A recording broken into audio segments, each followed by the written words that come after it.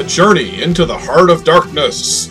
What Mad Universe's latest chapter takes a look at the novels of Jean Laire about the night-eyed Nyctalope, pulp adventures from before World War I, which combined airships, aliens, and secret societies into a mash of now-familiar pulp tropes, and may even have prefigured the modern-day superhero. Did Laire catch a prescient glimpse of the 20th century? We're not even sure he knew it was going to happen in the next chapter. Subscribe to either Adam or Philip's Patreons, and you can listen to our dissection of this ripe and pungent slice of sci-fi camembert right now.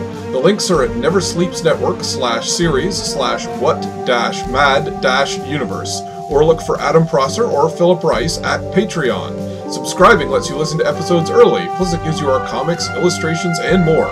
We're also on Twitter at WMU Podcast, or Prankster36, or SpearHalfhawk_, for the two hosts. Plus, we have Facebook, Tumblr, and Instagram pages. Plus, the podcast itself is available via iTunes, Stitcher, Spotify, or pretty much any podcaster you like, as well as YouTube. If you're enjoying the show, we'd really appreciate you leaving a review on one of these services. Check out What Mad Universe.